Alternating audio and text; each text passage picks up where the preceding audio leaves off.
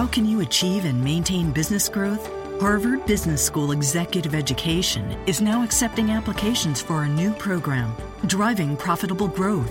Taking place in Boston from October 25th through the 28th, this program focuses on business expansion and organizational growth strategies that can lead your company into the future. Learn more about this 3-day program for senior leaders by visiting hbs.me/growth. That's hbs.me/growth. You are Locked On Bucks, your daily podcast on the Milwaukee Bucks, part of the Locked On Podcast Network. Your team every day. Welcome to Locked On Bucks. I'm Eric Name. Joining me, as always, is Frank Madden. Frank, how are you? Doing okay. I did not watch the game live. I had stuff going on tonight. I caught the very end of the game live and then rewatched just now on DVR. So I watched it in a weird order, knowing how it would end. Here the DVR part, but. Man, Chris Middleton. Right. Chris Middleton. I don't know. Should we start with Chris? I mean, Giannis scores 33 tonight, but the Bucks beat the Nets. 129, 125. They gave up 43 points in the fourth quarter. Not very convincingly against a team that had lost. Did I see the stat right? They'd lost like 15 straight at home or something insane like that. 13 overall. That sounds right. I mean, they've won one of their last 25 games, so yeah, that would this ain't a good basketball team they play tonight. And the Bucks were controlling it for large stretches, I would say. The Nets came back at the end of the first half a bit. The Bucks extended their lead, and the Bucks kind of couldn't put them away in the fourth quarter and had. I guess I don't know. I even though I watched the end live, I don't know if I was really. I never was that nervous, even though it was one possession a few times. But Chris Middleton hit some big free throws, hit a big runner. Giannis had a couple of big buckets late, and the Bucks come away with their third straight win. And Chris Middleton, 20 points, 7 assists in 26 minutes, one turnover. Frank. That's stupid. Yeah. That's stupid. In 26 minutes, he scores 20 points, gets 7 assists, 3 steals, 3 rebounds. Again, totally understand the Nets' caveats, and they're totally necessary, but you shouldn't do that.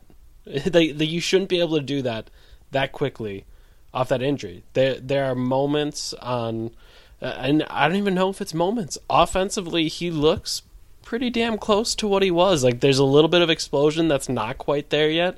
But man, with a lot of these moves, he looks pretty much like he's looked. And I mean, I've wrote, I don't know, thousands of words on his playmaking, and trying to convince people that, hey, Chris is getting pretty good at this last year.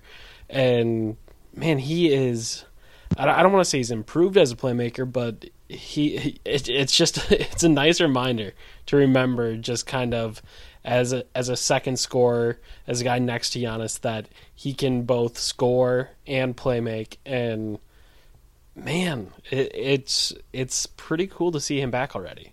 Yeah, and really these last 2 games are really Middleton's kind of first real action of the season. He came back obviously middle of last week against the Heat, but you look at what he's done, and now you look at what Greg Monroe's done the last 2 games, back-to-back 25-point nights from Greg Monroe, 25, 8, 3 assists, 2 steals tonight, 12 out of 16. He was 12 out of 15 against Detroit. And, again, every game it's 2 or 3 bounce passes, right in Greg Monroe's wheelhouse. And as much as Greg Monroe is liable to miss layups, Chris Middleton's making it easy on him in a lot of these second unit minutes, and I think it's a great thing for Greg. And I think also, we saw some Giannis and Middleton minutes tonight. Chris had a really nice lefty baseline feed coming from the left side, found Giannis cutting from the right corner for a dunk at the end of the third quarter. Yeah, and so I think we're seeing just, again, some very nice reminders of the dynamic ability of Chris Middleton. And we don't think of him as dynamic because he's not, a guy who dunks a lot. He's not 21 like Jabari and whatever. We don't think of him that way, but when you look at his ability again to get buckets off the dribble, pull up, hit mid-rangers, hit threes. We haven't seen that many threes yet, only 1 out of 1 tonight. And then that playmaking off the dribble and pick and rolls and bounce passes, finding cutters, things like that. That just gives the Bucks such a valuable boost, especially obviously with Jabari being hurt. And it was funny too. Some of the things that we were talking about before Chris came back are kind of happening, because I just remember those sequences with Giannis where there was times where Giannis would have the ball in the middle of the floor, which he normally does, and then in the Bucks offense this year, you have kind of that guy coming off the wing for a curling action, and a lot of time it's been Tony Snell or Jason Terry, and they just kind of run through, and it's good to have off-ball movement and kind of occupy the defenders in a different way. But with Middleton, it's a curl, and Giannis can deliver the pass right at the top of that curl, and then all of a sudden Middleton's in a dangerous area. Chris Middleton wide open from 16 feet. 2 points most of the time. And then if you step up, then all of a sudden you have that nice little pocket pass, and he found Monroe for that in the fourth quarter. And yeah, I'm obviously a Middleton guy, someone who's kind of always stood up for how good Middleton is, and kind of tried to, drum up support for how good he is. And yeah, this game and the last game were kind of examples of, oh yeah, Chris Middleton's really damn good. And again, 3 steals from Middleton, and I don't know, there's probably another 1 or 2 that went through his hands again. And I guess for all the talk of the scheme is bad, and it is, but when you're thinking about why the Bucks continue to stay with it, I think when you see the nights where, again, Nets caveats, got it, where Giannis has 4 steals, Middleton has 3 steals, you kind of get the idea that, oh, this is what they were looking for. They were looking for to put a lot of pressure on, try to create these turnovers, and give Giannis and Jabari, and obviously Jabari's not playing anymore, but he's hurt right now, but to give those young guys easy opportunities. And tonight you could kind of see that in the fast break points, 27-14 for the Bucks tonight, 17 points off of turnovers, and they just kind of got out and made some things happen. So I don't know, 24 points off of 17 Nets turnovers. Sorry, got those mixed up there. But yeah, you can kind of see the reasoning there, and Middleton's back, and that's cool.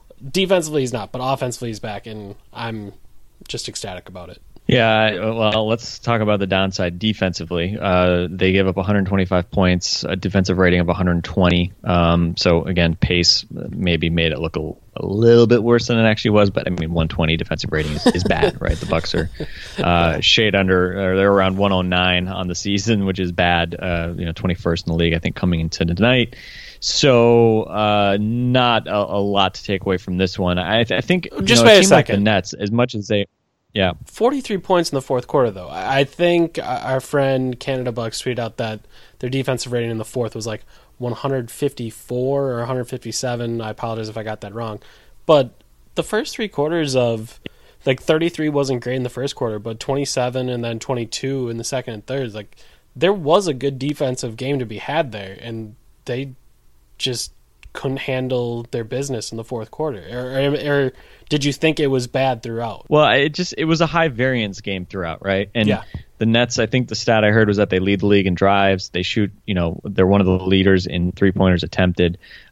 Which, watching that, makes total obviously sense. Turned it over. They turned it over a lot tonight. There were a lot of what was it? How many steals did the Bucks have? Bucks had 16 steals. They had 16 steals.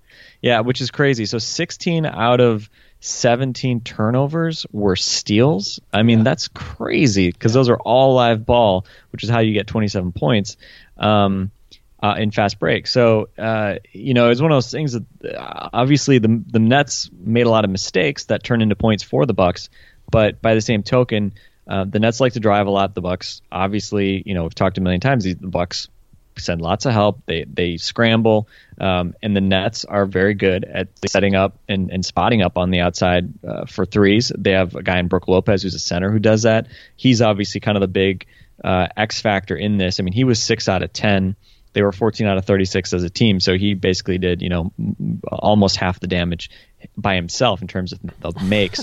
And he got it going early, and it was kind of from all over the court. The Bucks kind of lost him on switches, or didn't help back on him, and whatever it was. He was just obviously a guy that was open all night long, and that's to his credit, that's a dimension of his game that he's added. And he also did other things, right? He was 12 out of 20 overall, 36 points. He gave the Bucks problems all night. Thon struggled with him when he was on the court, and not shocking. But it was just a weird game, right? Because again, the Nets like to drive, the Bucks like to help on drives, the Nets like to spot up for threes. And when the Bucks help, that means again they're scrambling to try to cover out and close out on threes. And there were a lot of possessions where it was drive kick, drive kick, drive kick. Yeah. And it's that's the way the Bucks play. That's going to wear you down. I think that's also why a team like the Nets plays like that. They want that high volatility, high 3-pointer type game because they're just not that good. But hey. On a night like tonight, a couple guys get hot. Joe Harris, 4 out of 6. Brook Lopez, 6 out of 10. You gave yourself that puncher's chance just because you're shooting a shot that is worth 3 points rather than 2. One thing I've been kind of thinking about lately is so the Bucks struggle mightily against the Nets, and I would say I think that's probably the case throughout. But they haven't lost to them. I mean they've swept them though, right? But I guess they played them tighter than you'd hope. Correct. And you lose to the Embiid-less Sixers, and part of me starts to kind of think about stuff as far as the defensive scheme goes, and we always talk about how much they help and how much they overload, and it's funny to think that defensive scheme is particularly vulnerable to crappy teams that don't have like a star that can do things. Because it's just, all right, we got 5 dudes, and these 5 dudes are going to try to do as much as they can. And some of them might attack this time and shoot a 3 another time. And there's just a bunch of just unpredictable players on the floor, and they all move, and they all make sure to drive, and they all just there's just constant movement. And with the Bucks and their defensive scheme, like, overloading against that just screws you. You don't have a chance because there's nothing to overload on. There's not a guy to focus on. When you're playing the Cleveland Cavaliers, okay, let's overload when LeBron touches the ball, or let's overload when Kyrie touches the ball, and you can kind of try to game plan for that a little bit. But when it's a crummy team that just has 5 guys on the floor, you can't really overload. You can't load up on a particular player, and it's just chaos for this Bucks scheme. Yeah, and unfortunately, it's a story we've seen many times. And again, the Pistons game where they allow only 89 points. That's been by far the exception to the rule of 100 points and a lot of corner threes, which is what we've seen for certainly the past 6 weeks, 2 months almost. Yeah. But the Bucks head into the All-Star break now, winners of 3 in a row. They're 2 wins back, even on losses, I believe, with the Pistons, who are 8th. So they, I definitely feel, obviously they won 3 in a row. I feel better about them right now than I did after the Lakers game last Friday. And I think again, we've talked a lot about Middleton on this podcast. I think it really starts with Middleton because, again, are they going to turn around defensively and become a good defensive team? No, I don't think so. But offensively, they've been scoring at a high rate now for most of the season. And as much as you've lost Jabari Parker, I think, Chris Middleton, if he's going to be this kind of player, a guy who makes plays, is going to, hopefully start stretching the floor more, can create off the dribble, make other guys better. And look, Michael Beasley was another efficient night tonight from him. And obviously we know what Giannis can do. So as these other kind of role players continue to do things, we've seen Thon provide shots in the arm with his floor stretching as well. This is a team that offensively, I don't know. Maybe they can just sort of outscore teams enough to snag, the 8th seed or something. Or heck, the Bulls are 7th, right? The Bulls suck as well, right? So, they do. So I don't know. It's kind of interesting. I'm sure we'll talk a lot more about it in the next week because obviously we got plenty of time to kill here as we head into the All-Star break. But I guess main thing. Happy for Giannis. There seemed to be a lot of Giannis fans in the house tonight in Brooklyn on the TV broadcast, which was cool. And Giannis to go into the All-Star probably feeling a lot better with 3 straight wins and feeling like he's back in the middle of that playoff chase. Yeah, it was kind of neat that Greek Heritage Night at the Barclays Center, which is nice for Giannis. I mean, obviously they planned it that way, but it was just. I didn't even know that there was going to be a Greek Heritage Night, and it was kind of cool after the game to see some of the tweets some of the pictures that got tweeted out. There was pictures of Giannis with, I don't even know, like 400 kids on the floor with a Greek flag, and it did kind of seem, like you said, like a cool atmosphere for him. And I mean, it's funny that, again, 33 points, 9 rebounds, 3 assists, 4 steals, a block. And, yeah, it's just a night for Giannis. And I guess you see the free throws, 7 of 10. That's a good thing.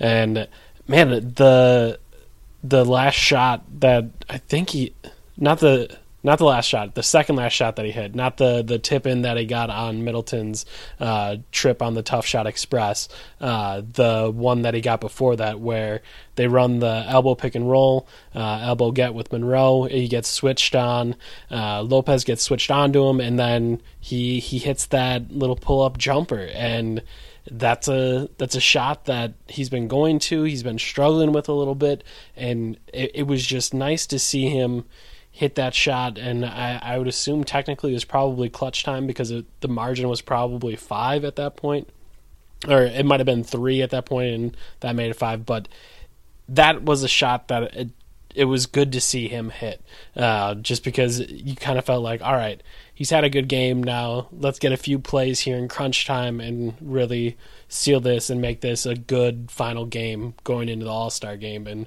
that's kind of exactly what we got. You got the hustle play where he gets the tip in on the Middleton miss, and the play before it he gets a play that shows off his skills and shows off that improved stroke and kind of what he's been working on with the pull-ups. And yeah, that's a nice, tidy Giannis evening. 33 points, 9 rebounds, 3 assists, 4 steals, and a block.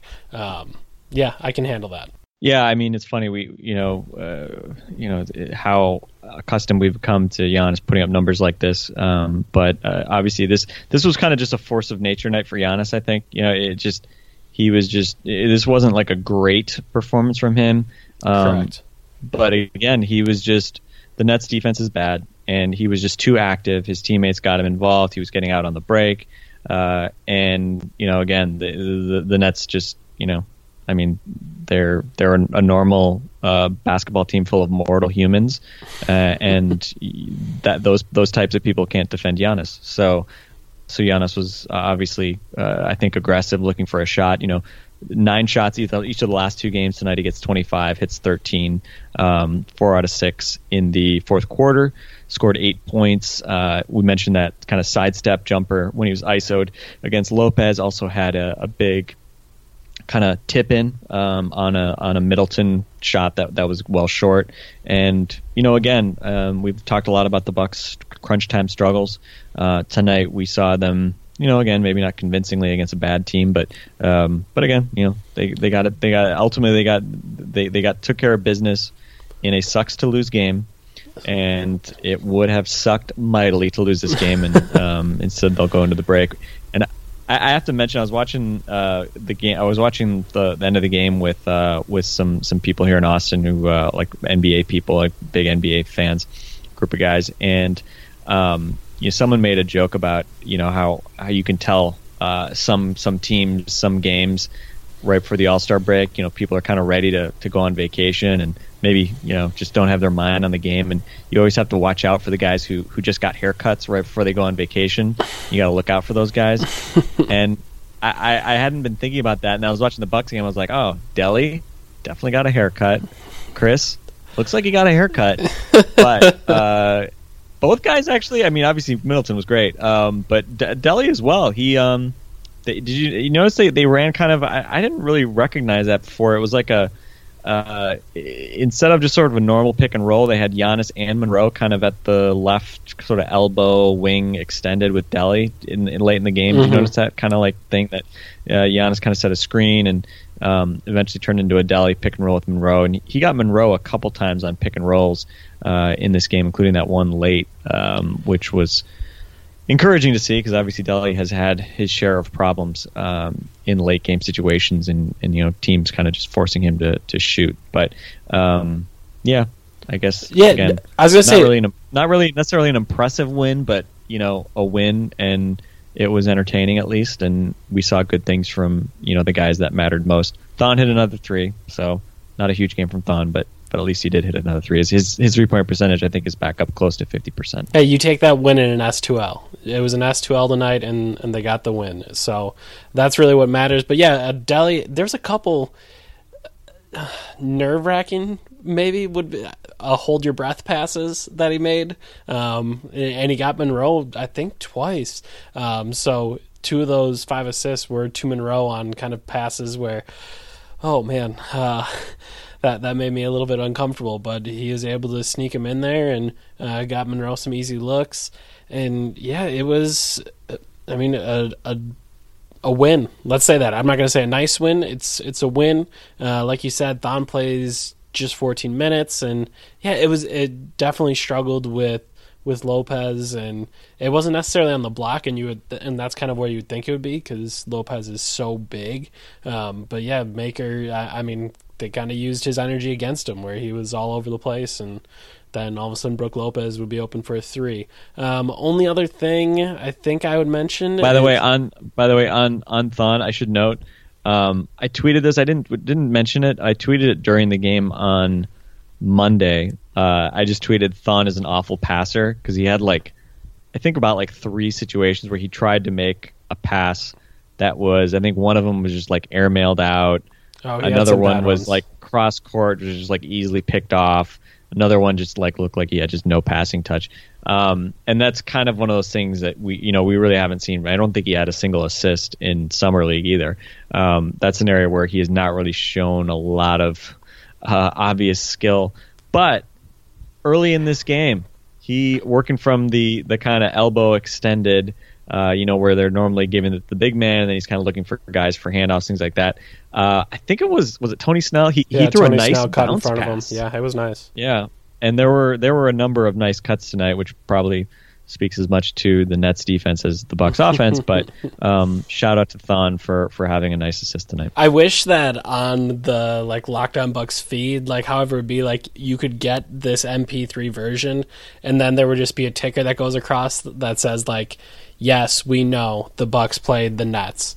Yes, we know the Bucks played the Nets, because I feel like that's necessary for anything we say tonight, but still, you have to kind of make your observations and break down the game. But just know that, yeah, we're aware they played the Nets. But 18 minutes for Rashad Vaughn, and I'm not 100% sure what's going on at this point. I don't know if a wall has been broken through where Vaughn is now going to take Jets minutes more regularly. Maybe we get back into that kind of every other thing that went on for 5 or 6 games at I don't even know what was that, the second or third week of the season.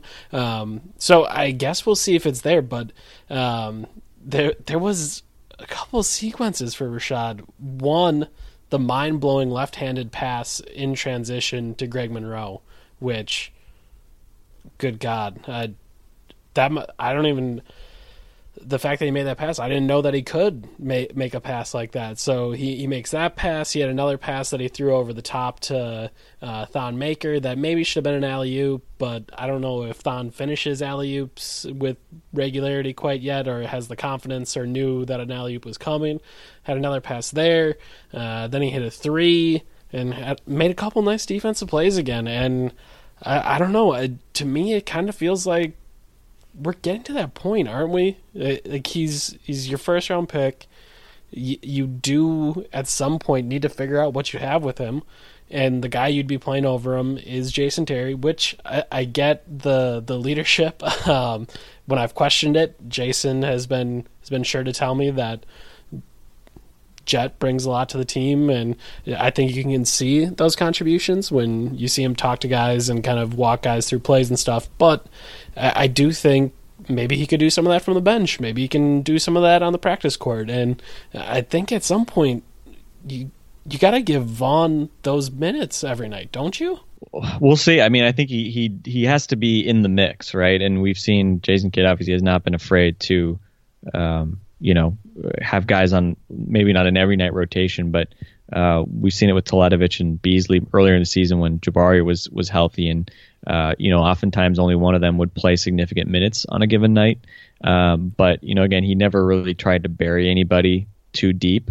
And with Vaughn, obviously he was buried, and that did not speak well of him because basically it was Tony Snell and Jason Terry playing ahead of him at the shooting guard spot, and I think both those guys did enough to justify that. But yeah, I think you're now in this position. I mean, you're going to have to make a decision at the end sort of this summer heading into training camp about whether you pick up Vaughn's fourth-year option. They've already picked up his third-year option, so that'll be next year. But again, they waited kind of until the last minute to do that. Perhaps so they had some more trade flexibility. If you picked it up and then you trade him, maybe the team that gets him doesn't want that. So anyway, we'll see. I think I would certainly hope that we see Rashad Vaughn in summer league again. Normally, going into your third year, most guys don't play who are former first round picks, but I think Rashad Vaughn probably should play. He's got a lot to prove, and again, I think if you can get him minutes now, and he can obviously not hurt you on the court, that's obviously sort of the first step. And I think these past couple of games, he's been okay. He's been fine, especially defensively.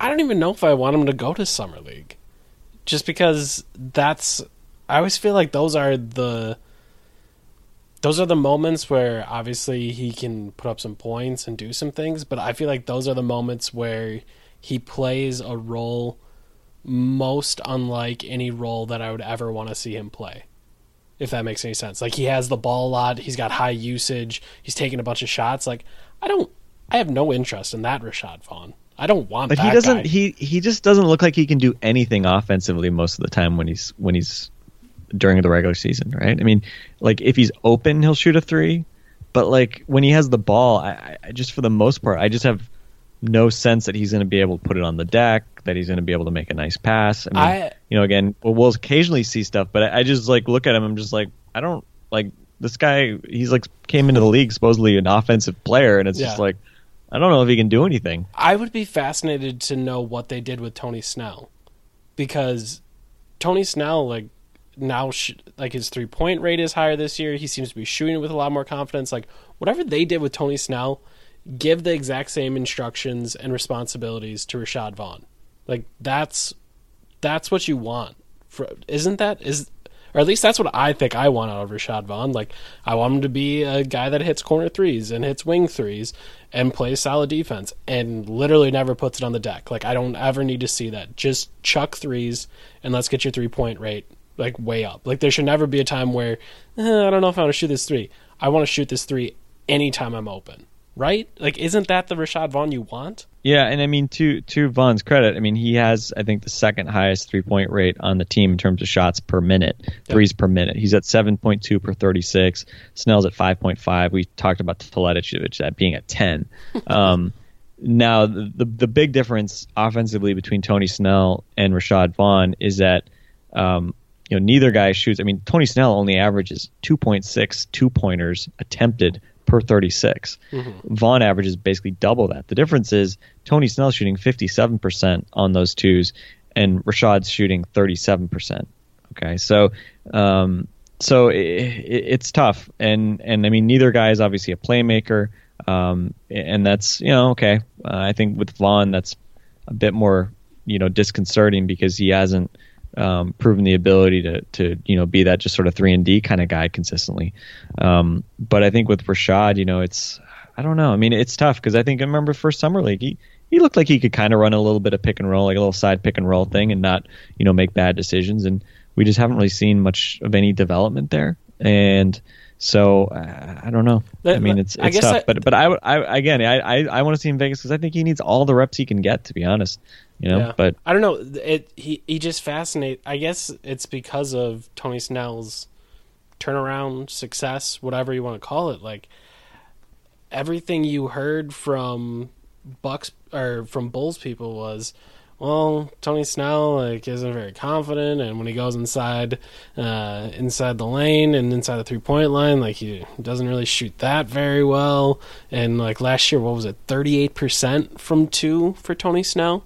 Yeah, he's historically been bad from 2. He's been bad from 2. So there aren't. I mean, obviously Tony Snell has a wingspan advantage, but I don't think it's significant. Vaughn is pretty long.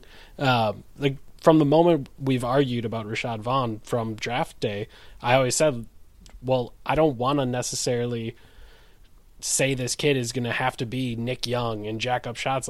Why can't he be a guy that hits corner threes and plays defense? And you see Tony Snell this year get more minutes and do those things. And I guess, I mean, obviously that's a terribly low bar to set for your first round pick, but at this point, if he could become Tony Snell, that'd be awesome. So I don't know.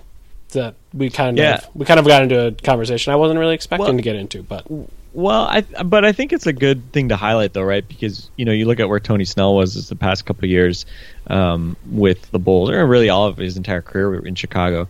And again, it's kind of similar. I think there are a lot of similarities with Vaughn because both guys were kind of mid to late first round picks. Snell, I forget all the guys he was taken ahead of, but it just seems like Bulls fans always held that against Snell. Oh, we picked you over whoever. I'm forgetting who the guys were that they picked him over. But again, everybody gets bitter about that. Everybody's always ticked off about that. But I think he was the 2013 draft, I guess, right? He was in the Giannis draft, I think. Because this is his, fourth season? 20th pick of the 2013 draft. Yeah, so I think he was picked ahead of Gobert, which is an obvious one. It's 20-some teams passed on Gobert. But I think it's one of those things guys can start over for a long time, and who knows, right? Maybe Tony Snell has his contract year, and then he kind of reverts back.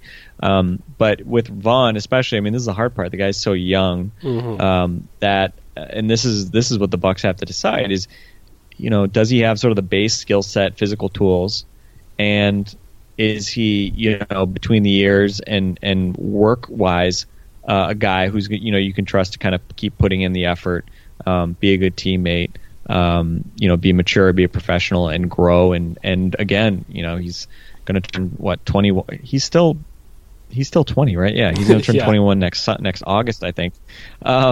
So he's still more than 4 years away from being where Tony Snell is now age wise. Yeah. So it's kind of one of those things, right? I mean, I think it all just sort of depends on. I think circumstance matters a lot here because has he shown elite skills that you're going to really wait on and you're going to really take a chance on? Again, I think he hasn't shown enough on either end. He hasn't shown that he can be elite at anything. Yeah. And so it's just kind of hard because if you've got Tony Snell that you want to keep because he's proven he can play, and you've got Chris Middleton around, and you've got potentially Middleton, again with Jabari being out for an extended period, I think you do want that obviously another shooting guard because Middleton's playing a lot of small forward, and maybe that ultimately is his best position. So maybe Vaughn has more of a chance there. But it will be interesting. I think the summer will be interesting. I imagine Jet won't be back given his age. Maybe as a coach or something. But it'll be interesting because obviously Vaughn will be under contract next year. So does Vaughn, is Vaughn the backup shooting guard / sharing that time with Middleton, who maybe he starts a small forward in a revised lineup without Jabari?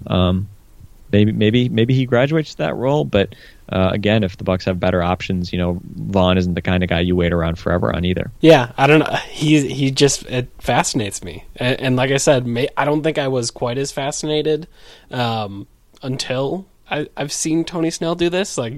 But it's remarkable to see that change he's made. So maybe Rashad Vaughn has that in him.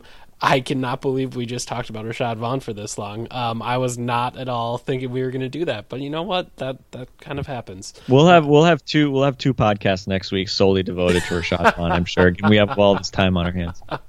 This is true. 9 days until another game, or 8 days, I guess, by the time this gets released. But before that time, the trade deadline will come and go. So there's going to be a bunch of stuff to talk about. I'm sure we'll do a mailbag at some point. We'll recap All-Star Weekend. We'll have enough to get us through this, Frank. We said we were going to do a quick one, and we've gone almost 35 minutes. So it's not really possible for us not to have something to talk about. But the Bucks win tonight, 129-125 in an S2L. It does not suck to win, I will say that. It doesn't feel great because it was 129-125, but still, a win's a win, and the Bucks escape to the All-Star break with a 3-game winning streak. So that is that. That was Frank Madden. I'm Eric Name. This has been Locked On Bucks. We will talk to you tomorrow. Hi, you've reached the High Fashion Hotline. Hi, my family's going to a tailgate, and I want our style to stand out from the crowd. Just go to Old Navy. Old Navy? Yep, Old Navy's got all the latest fall styles. Plus, during Old Navy's colossal sale, you'll save up to 50% off store-wide. Did you say up to 50% off? I did, so don't sit on the sidelines. Old Navy has the perfect pants from $19, stylish dresses from $15, and comfy tees for the family from just $6 right now at Old Navy and OldNavy.com. We're cheering for Old Navy. High Fashion, Old Navy. Valid 10/2 to 10/10. Select styles only.